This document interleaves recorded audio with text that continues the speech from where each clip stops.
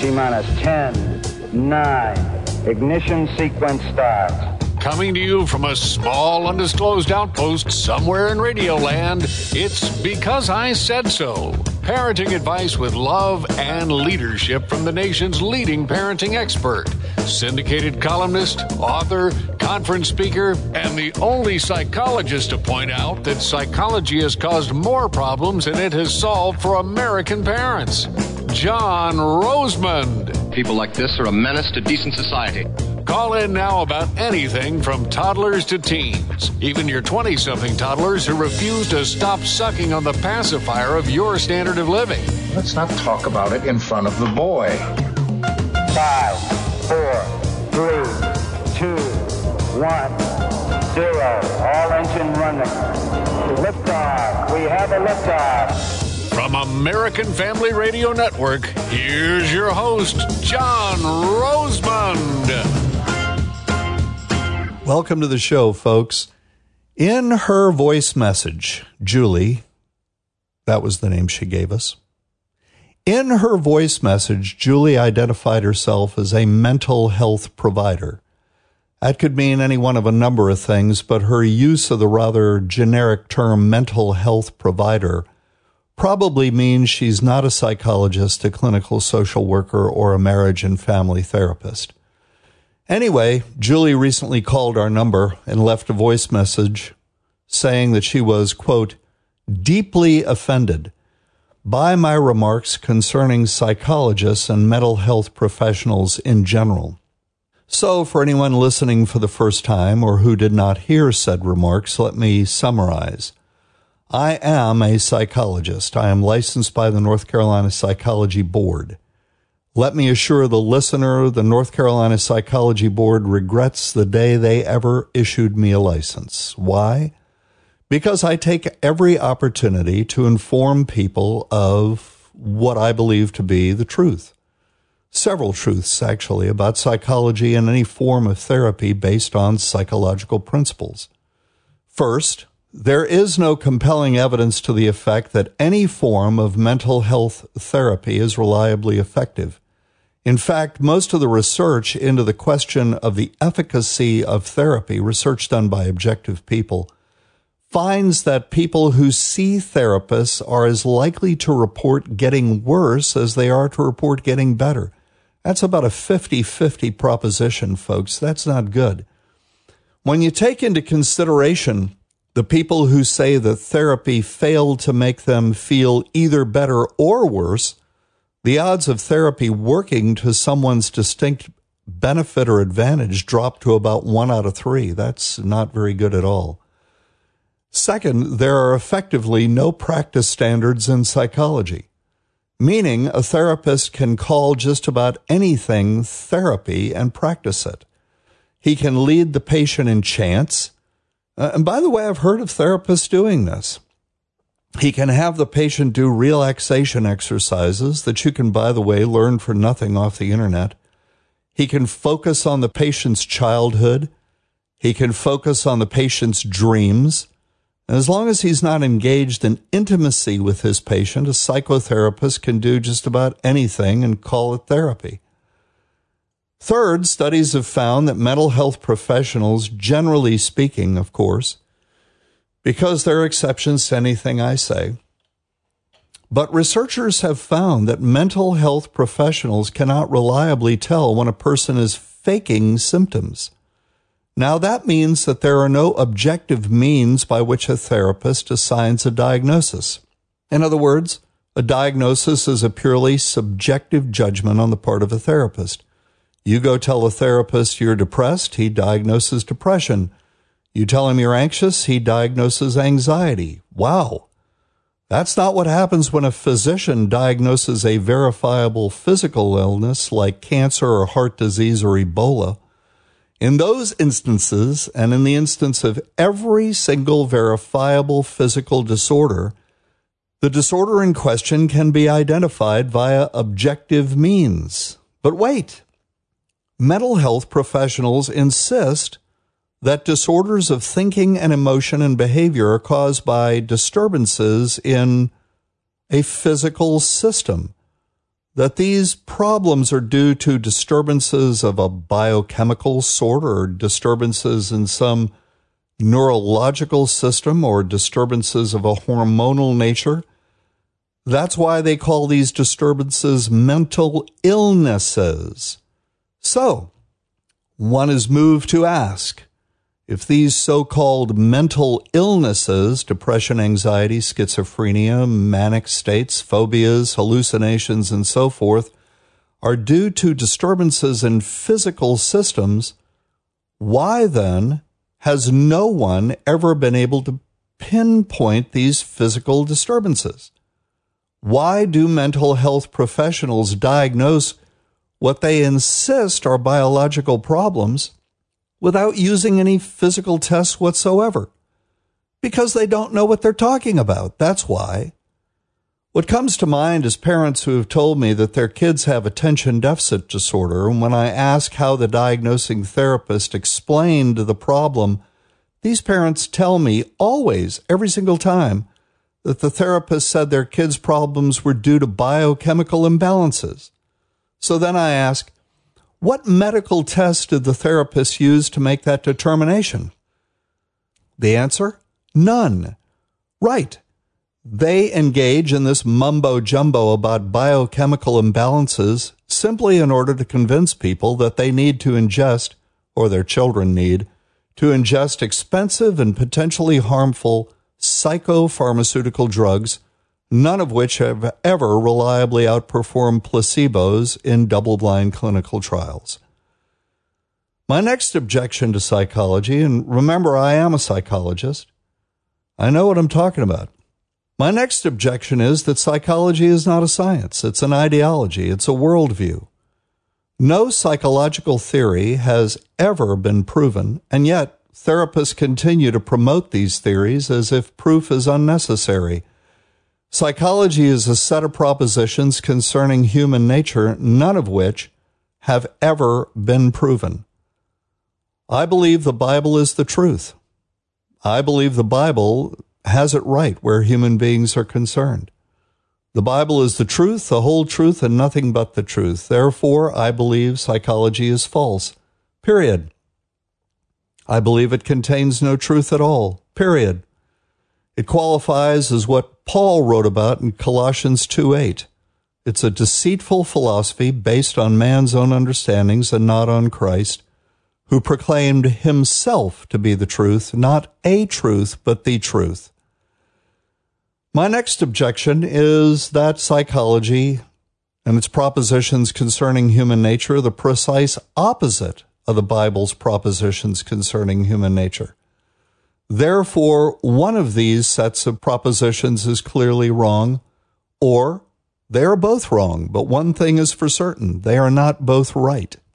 I say this because Julie said in her voice message that mental health counselors often use principles that are biblically based. Well, Julie, if they do, then they're not mental health professionals. If a counselor's approach is based strictly, not haphazardly, but completely 100% on biblical principle, then the counselor is a biblical counselor, not a mental health counselor. Which is to say, if you feel the need to talk to somebody about a personal problem or a relationship problem you're dealing with, I recommend you talk to a biblical counselor, not a psychologist, not a clinical social worker, not a marriage and family therapist, a biblical counselor, not a person, by the way, who calls himself a Christian psychologist, because those folks believe it's possible to mix psychology and Christianity and come up with something good. No, folks. If you mix a drop of poison into 12 ounces of pure water, the water is now poisonous. That's a summary of what made Julie deeply offended. I realize, offensive to some people, and I make no apologies for it. I'm in good company after all. And that's my rant of the day.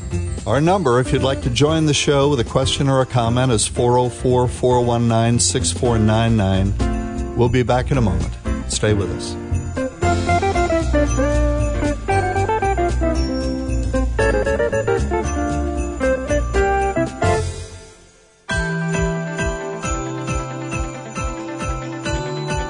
Welcome back to the show. It's called Because I Said So, and I'm your host, John Rosemond. Our number, if you'd like to join the show, is 404-419-6499 with a parenting question or a comment about the show.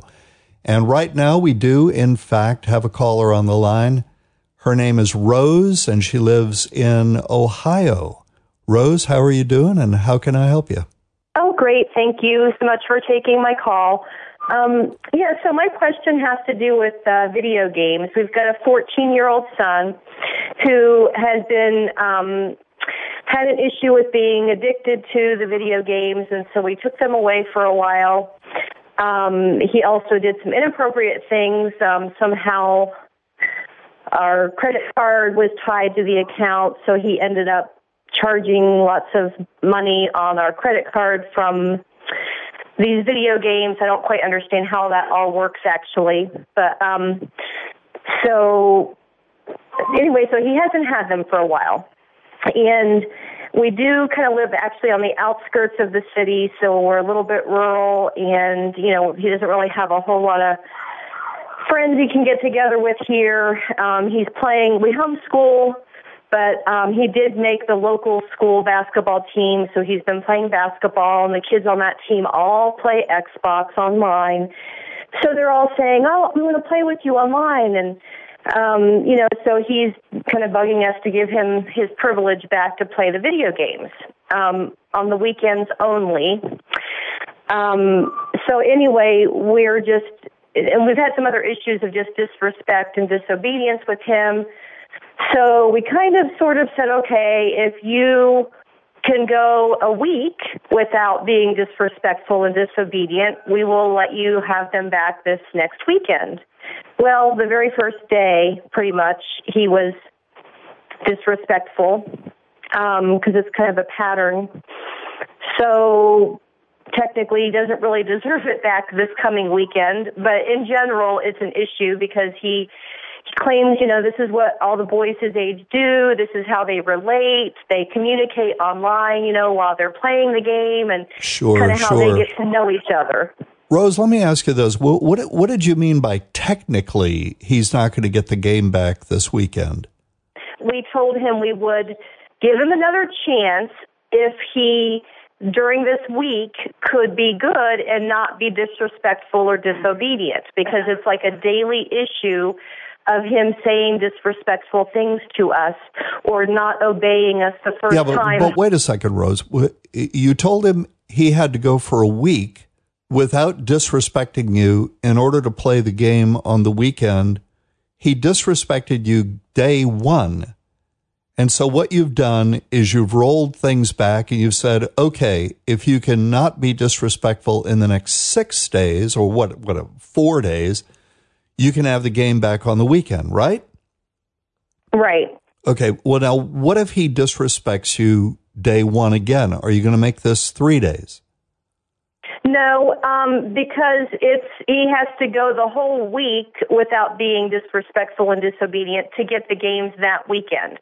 He's already blown this coming weekend, so now he has to go this week and next week in order to get that following weekend's video game privilege. Okay, well, it seems like you're trying to fight fire with fire here. In other words, you've got two problems on your hand. Yeah. And you're trying to juggle these problems. One is his disrespect, and the other is his addiction to video games. He's clearly, from what you've told me, addicted to video games. He displays a whole host of addictive behaviors. He lies to you about the games. He stole money from you to play the video games. You indicated in an email that you sent me that he was getting up at all hours of the night to play while you were sleeping. This is clearly addictive behavior. And it sounds to me, and this is the one problem, it sounds to me as though he has shifted his approach to trying to reinstate video games into his life from this very rebellious approach to the approach of trying to con you into giving him video games back by playing somewhat of the role of victim. That, in other words, if you don't give me the video games back, I won't have a social life because this is what all the kids are doing. I'll be the kid without any friends because everybody's playing video games. I'll be alone. Poor, poor, pitiful me. And this is what happens with addicts. This is what addictive behavior drives. Specifically, it drives sociopathic behavior. And this is what you're describing: the lying, the cheating, the stealing, the getting up at all hours of the night, and now the playing the victim and trying to convince you that his entire life is going to be destroyed unless you give him back something that he is clearly addicted to. All right, now, taking that one issue, my strong encouragement to you is don't give him back the video games. He's an addict. It's clear that he is an addict. That's not going to change. If you let him play on the weekends, my prediction would be that he is going to slowly but surely go back to lying, deceiving, stealing, staying up all night, et cetera, et cetera, et cetera. He is an addict. He's going to be an addict. And you're not going to cure his addiction by only letting him play on the weekends, Rose. Okay. Yeah, I didn't know if you treat it the same as you would a drug addict or an alcoholic, and where they need to stay away forever from that item. So, and I know it's something that where this could just turn into a different addiction. You know, there's other things that he could turn to if he doesn't have this. So, well, he could turn into a full-blown sociopath as a result of this. I mean, for one thing, and I've dealt with this in a book of mine called The Diseasing of America's Children. There's an entire chapter in the book. I wrote it with a very well-known, nationally respected behavioral and developmental pediatrician, Dr. Bose Ravenel out of High Point, North Carolina. And he and I researched the book for 10 years before we wrote it. We have an entire chapter in there about video games, their addictive nature, the fact that they have an effect on brain function that shortens attention span, interferes with problem-solving skills, et cetera, et cetera, et cetera. I would strongly recommend that you get the book, even if you only get it through your local library, and read that chapter. Okay. Because it'll give you a lot of helpful information. The other thing that I have to say is that I've talked to a lot of parents, and I mean more than I can count, parents of young men, it's always men, in their late teens, early 20s, who are complete unrepentant video game addicts. These kids are living at home, oftentimes in their parents' basements. They're lazy, irresponsible. They're not employed. If they do get a job, they lose it very quickly. Video games occupy 99% of their brain space. I am completely opposed to these diabolical machines and strongly encourage you to just take the video game, throw it in a dumpster at least 10 miles from your house, and inform your son there will never be a video game in his life again as long as he lives with you. I would end this issue that way. I guarantee you, Rose, if, first of all, my guess would be that not all of the other boys are playing video games, that there are some who are not. And secondly, that he can make friends with these boys and figure out ways of interacting with them without video games if he is so motivated. Now, the other issue is his disrespect. Tell me what form that takes. Just being very mouthy, saying mean things to us. He claims he's joking, and I've told him that that is not, we don't consider it joking. We don't appreciate it. And, you know, it's wrong. And so we're not going to take it as a joke. We take it as disrespect. And of course, then you got the disobedience too, where you tell him to do something and he doesn't do it the first time. And, you know, you might say it again. It might take 3 times, and he still isn't doing it. He's doing something else. So it's both. Okay. Well, we've got about 2.5 minutes in this segment left, and I'm limited in the amount of helpfulness I can provide in 2.5 minutes. So at the risk of sounding self-promotional, I'm going to recommend another book to you. It's called The Well-Behaved Child, Discipline That Really Works. I want you to read the entire book, but I want you to especially pay attention to the section on kicking children out of the Garden of Eden is the way I put it. And what that involves is simply sterilizing the child's room. He comes home one day and there is nothing in his room, no electronics, no toys, no playthings, no entertainment value in his room whatsoever. And you simply tell him, this is the way you're going to live until, and you make a list of the sorts of disrespectful comments that he makes. And you say, until these disrespectful comments and your disobedience have ceased for a period of at least 3 weeks, you are not getting these things back. Yeah, unfortunately, he doesn't have anything. He has nothing. He has no cell phone. Of course, he doesn't have the video games we talked about. The only thing that he has access to, he does have a computer because we homeschool, and, you know, he has to do some of his work on the computer. So, but it's not in his room. He doesn't have a TV in his room, so he has nothing really in his room. What about basketball?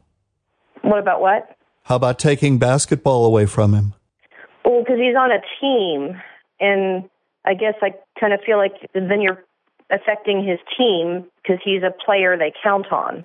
Okay, well, if I were in your shoes, my priority would be your son and his behavior, not the team.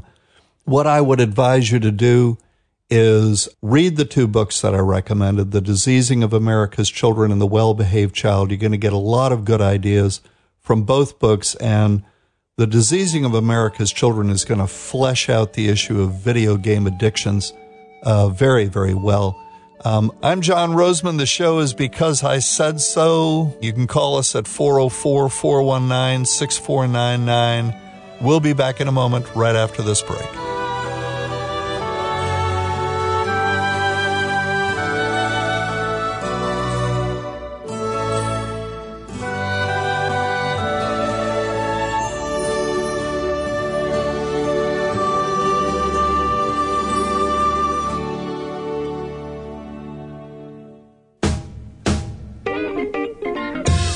American Family Radio Network, it's Because I Said So. Now, once again, here's your host, John Rosemond. Welcome back to the show, folks. John Rosemond, your host, and the show is called Because I Said So. And if you want to learn more about my ministry, which includes books, a nationally syndicated newspaper column, and frequent public speaking all around the country, you can go to johnrosemond.com. My most recent book is Grandma Was Right After All, in which I take the top 25, or what I consider to be the top 25, parenting aphorisms of a bygone era, the era that, in fact, yours truly was brought up in, the 1950s and early 1960s, and I talk about aphorisms like children should be seen and not heard, because I said so. I knew if I gave you a long enough rope, you'd hang yourself, and things like that. Things that parents used to say to children in the glory days, the halcyon days of child rearing back then. And because these aphorisms have been demonized, mostly by the mental health community, who have claimed en masse that the way parents used to speak to children was abusive, psychologically harmful, et cetera, and they tend to use these aphorisms as examples, because I said so, and so on and so forth. What I've done in the book, and the title of the book again is Grandma Was Right After All, published by the very reputable Christian publishing house, Tyndale in Wheaton, Illinois. What I have done in the book is take these 25 aphorisms and explain what they really meant. We don't talk like this to children anymore. We don't say to children, because I said so. I have parents come up and go, John, is it really okay to say because I said so to a child? People don't understand that saying to children, you're going to be seen and not heard in this room, was a positive thing to say to children. What it meant was, when you're in this room with adults who are holding conversation, it's right and proper for you to pay attention to what we're saying and not do anything to attract attention to yourself. You can be seen, you can stay in the room, but you are not to inject yourself into an adult conversation. And more than that, the meta meaning of that, if you will, was that there was a clear boundary that used to exist between adult and child culture in America. Those were truly big people. And because of that boundary, you aspired to be an adult. You were given these glimpses into adult culture, into adult society. These occasional glimpses, they whetted your appetite, and you wanted to be an adult, and you couldn't wait to grow up, which is why in 1970, the average age of emancipation for the male in America, by the way, in 1970, that was, 45 years ago, was between the 20th and 21st birthdays. And it's very significant to note that today, the average age of emancipation is approaching 28. And people say, well, but, for males, by the way, and we've actually worked our way into a situation where women are emancipating at a younger age and more successfully than men. And people say, well, John, it's the economy. There's no jobs. No. Because that figure was approaching 28 before the economic collapse of year 2008. Anyway, Grandma was right after all. Tyndale Publishers, great group to work with. And all of this, leads up to something that I discovered recently by surfing the internet, chasing down information. And one of the things I discovered is that the percentage of Christian kids who leave or renounce their faith after going to college is actually, it's startling. The actual number varies depending on the reporter, but it's somewhere between 60 and 75%. And the most frequently advanced reasons for this are that, A, Christian youth pastors are more focused on being liked by teenagers than on discipling them. And church teen groups have become social clubs as opposed to places where teens go and their faith is strengthened. And by the way, I've spoken to a lot of pastors about this, and they also see it as a huge problem. So that explanation makes some sense. B, the second explanation for why so many kids are going to college and renouncing their faith, is that Christian parents are not really doing a very good job of discipling their kids either. Their kids see them going to church, but not really living out their faith Monday through Saturday. And that goes back to the liberal charge that Christians, most of us anyway, are a bunch of hypocrites, which I think has more than a grain of truth to it, actually. Don't turn me off, folks, quite yet, because the next thing I'm going to say is that hypocrisy is nothing new. It's fairly universal to not only Christians, but secular people as well. It's just a part and parcel of our sin nature. Lip service is not a new concept. So yeah, that makes sense too. And then, and this is the most frequently cited reason, in college, these kids get exposed to ultra-liberal professors who, like Satan in the Garden of Eden, persuade them to eat from the tree of knowledge of humanism and relativism. And I really think all three explanations are valid to one degree or another, but I'd like to propose a fourth, slightly different one, which has to do with idolatry. And allow me to flesh this out. I've been fascinated of late, fascinated disenchanted, angered to some degree. And I'm not a guy who gets angry easily either. I'm a pretty even-tempered individual at this point in my life and have been ever since Christ opened the door and walked in. I've been fascinated of late with the epidemic of student demonstrations taking place on so many college campuses. In case you've been on Mars for the past few months or glued to Homeland reruns, these kids are protesting the fact that other students, professors, and administrators sometimes say things that make them upset. They believe they're entitled to living in a bubble where no one and no thing ever upsets them. They refer to these upsetting events as microaggressions. And college professors are now almost required to warn their students that assignments may contain something called trigger words.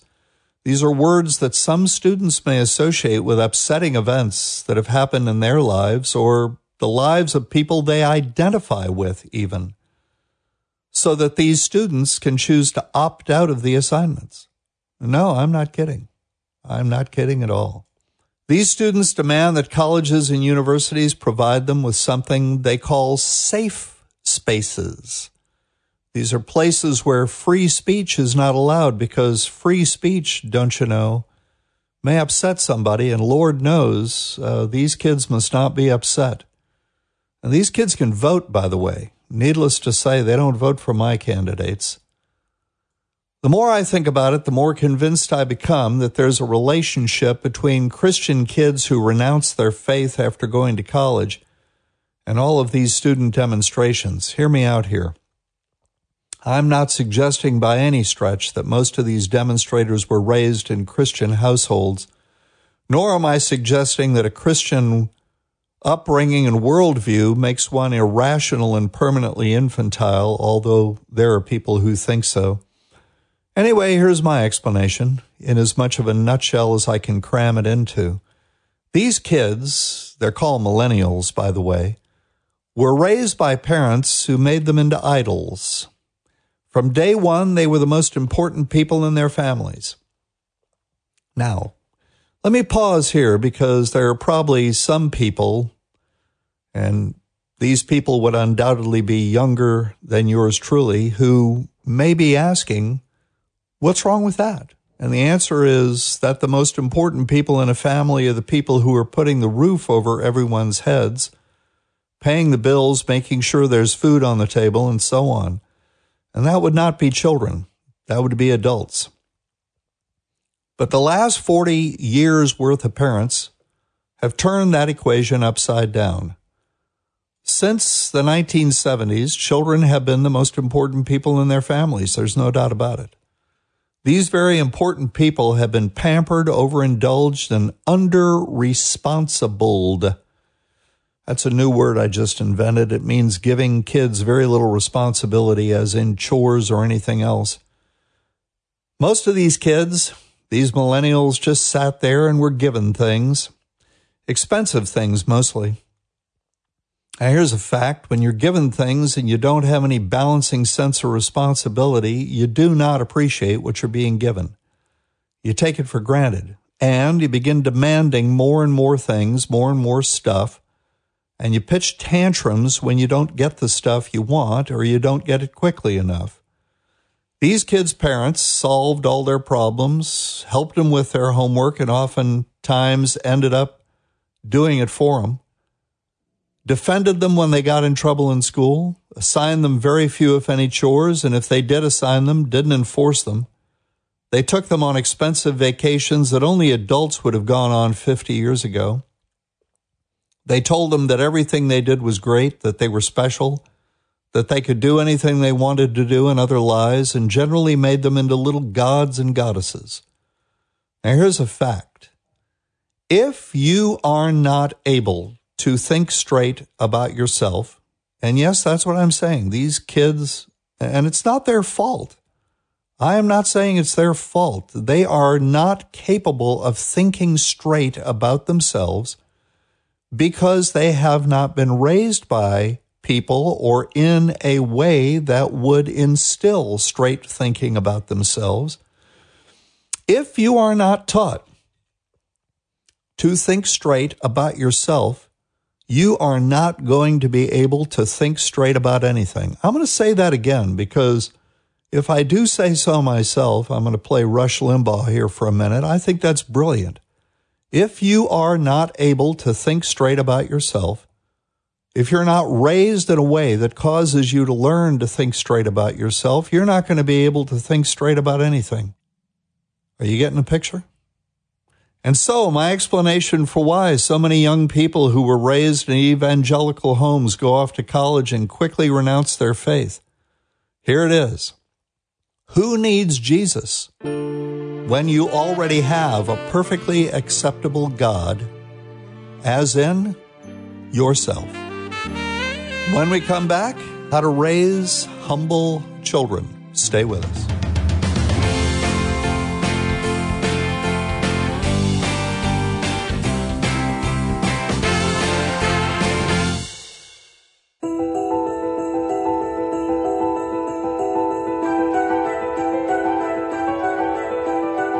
Welcome back to the show, folks. I'm your host, John Rosemond, and the show is called Because I Said So, and we're carried exclusively on the American Family Radio Network, Saturdays, 5 o'clock Central Time. Our phone number, 404-419-6499.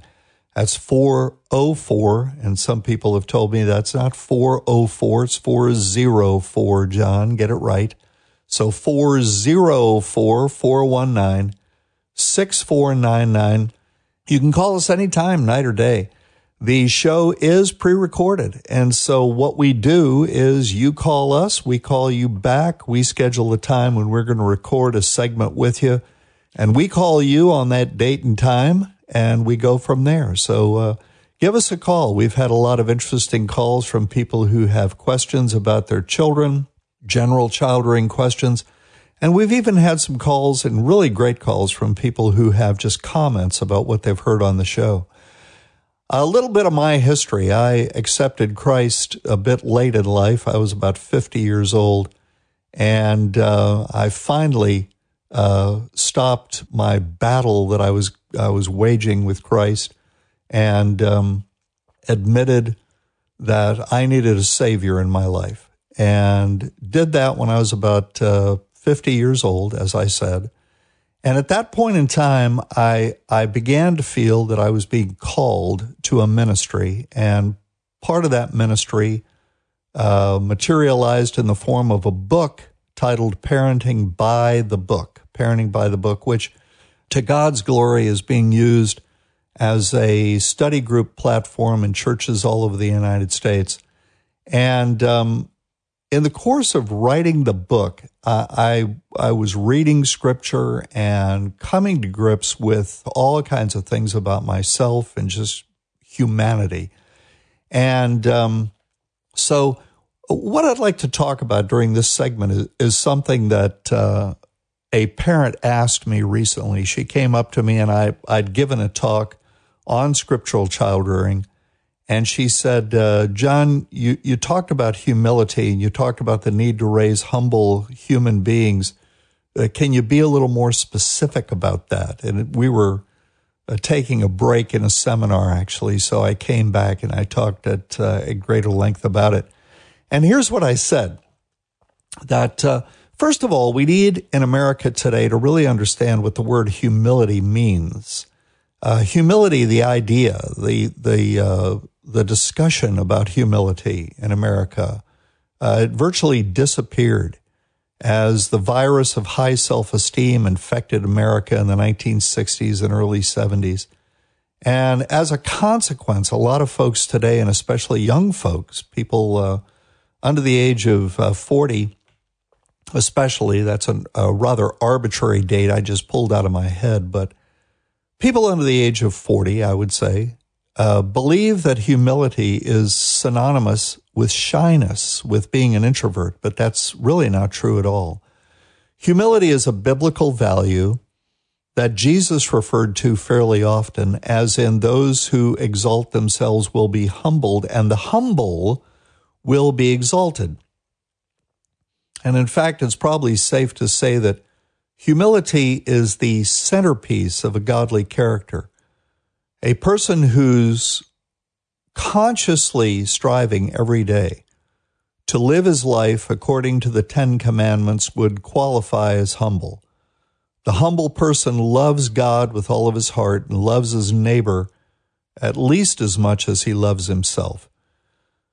Humility, not a lousy feeling about oneself, is the true opposite of high self-esteem. If you need convincing, ask yourself, who had higher self-esteem, Hitler or Mother Teresa? That's right, Hitler did. High self-esteem carried to its logical end point is dangerous, it's malignant, it's the stuff of pure evil. And by the way, the latest research clearly confirms what I just said. America's experiment with high self-esteem has been a disaster. It's given us, and I'm going back here to what I was talking about in the last segment, entitled crybaby millennials who believe that they deserve safe spaces and to be warned about trigger words and are all ruffled about things that they call microaggressions. The latest research also finds that people with very high self-esteem are prone to fairly frequent episodes of depression, of feeling really lousy about themselves. Now, why is that? That seems almost paradoxical. It's because the secular humanist notion that you're really great and wonderful is a bald-faced lie, like everything else about secular humanism, by the way. It's an illusion, or more accurately, a delusion, that can only be maintained with lots of effort.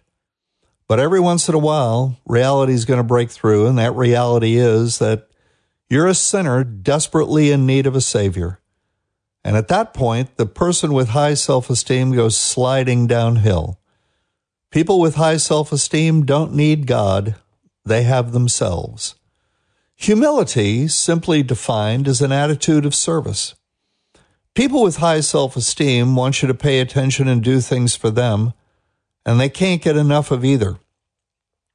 Humble people, on the other hand, pay attention to you and look for opportunities to do things for you. In relationships, people with high self-esteem are manipulative, controlling. Humble people are the foot washers of the world. When Jesus washed the disciples' feet, he was modeling perfect humility for them. You know, I'm reminded of one of the exercises I put my audiences through very frequently. I will ask an audience, raise your hand if you believe high self-esteem is a good thing and we should do everything we can to help our children acquire it. And I do this fairly early on in a talk so that I already haven't cued people as to what the correct answer is. Raise your hand if you believe high self-esteem is a good thing, and parents should do everything they can to help children acquire it. And in an audience of, 300 people, 250 people will raise their hands. And then I say, all right, I'm going to put you through a little thought experiment. You're buying a house in a new town. You're moving to a new town. You hire a realtor to take you around and show you houses. You describe to the realtor what kind of neighborhood you'd like to be in. You describe to the realtor what type of house would be suitable for you. And she drives you into a certain neighborhood. And this neighborhood has mature trees and sidewalks, and there are kids riding their bikes and people out on their lawns talking to their neighbors. And it just seems like a very relaxed and friendly place. And you look at your realtor and you say, gosh, this is exactly the kind of neighborhood we had in mind. This is like a dream come true. Are there any houses in this neighborhood that would be suitable for us? And she says, well, there in fact are. There are two. I've already done the research. And I've discovered that if you buy the one house, and the two houses are fairly equivalent, by the way, if you buy the one house, you'll be living next door to a person with very high self-esteem.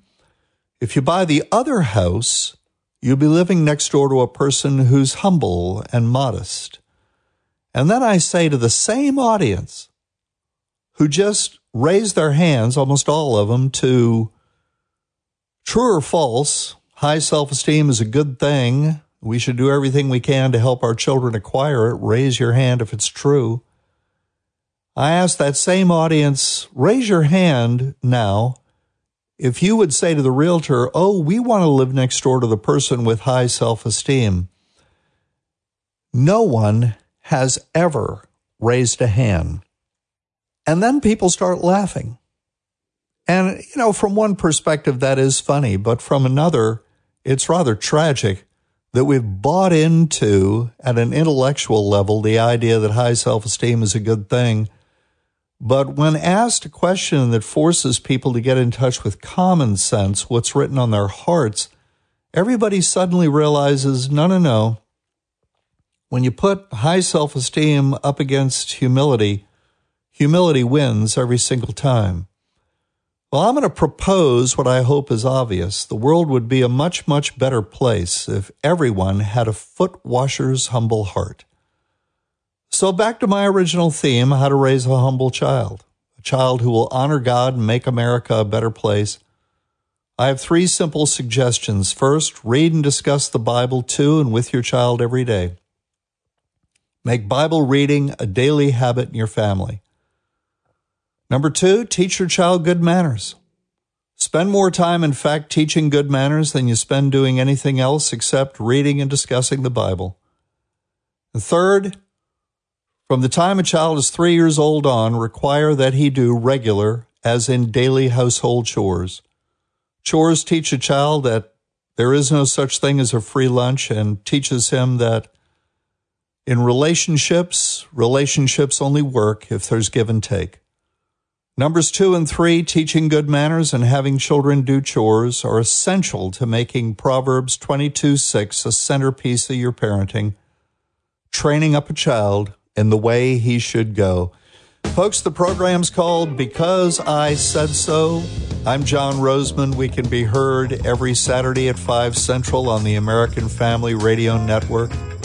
My producer, Rich Rosel, producer extraordinaire, and we'll be back next week with more of the same sort of incorrectness as I dispense every single week. Remember, our number is 404-419-6499. You can call us anytime with your questions or comments. More information is available on my website at johnrosemond.com. Next week, make plans to join us again at the same time, 5 o'clock Central on Saturday afternoon. Why? Because I said so. From Creative Genius Productions and the American Family Radio Network.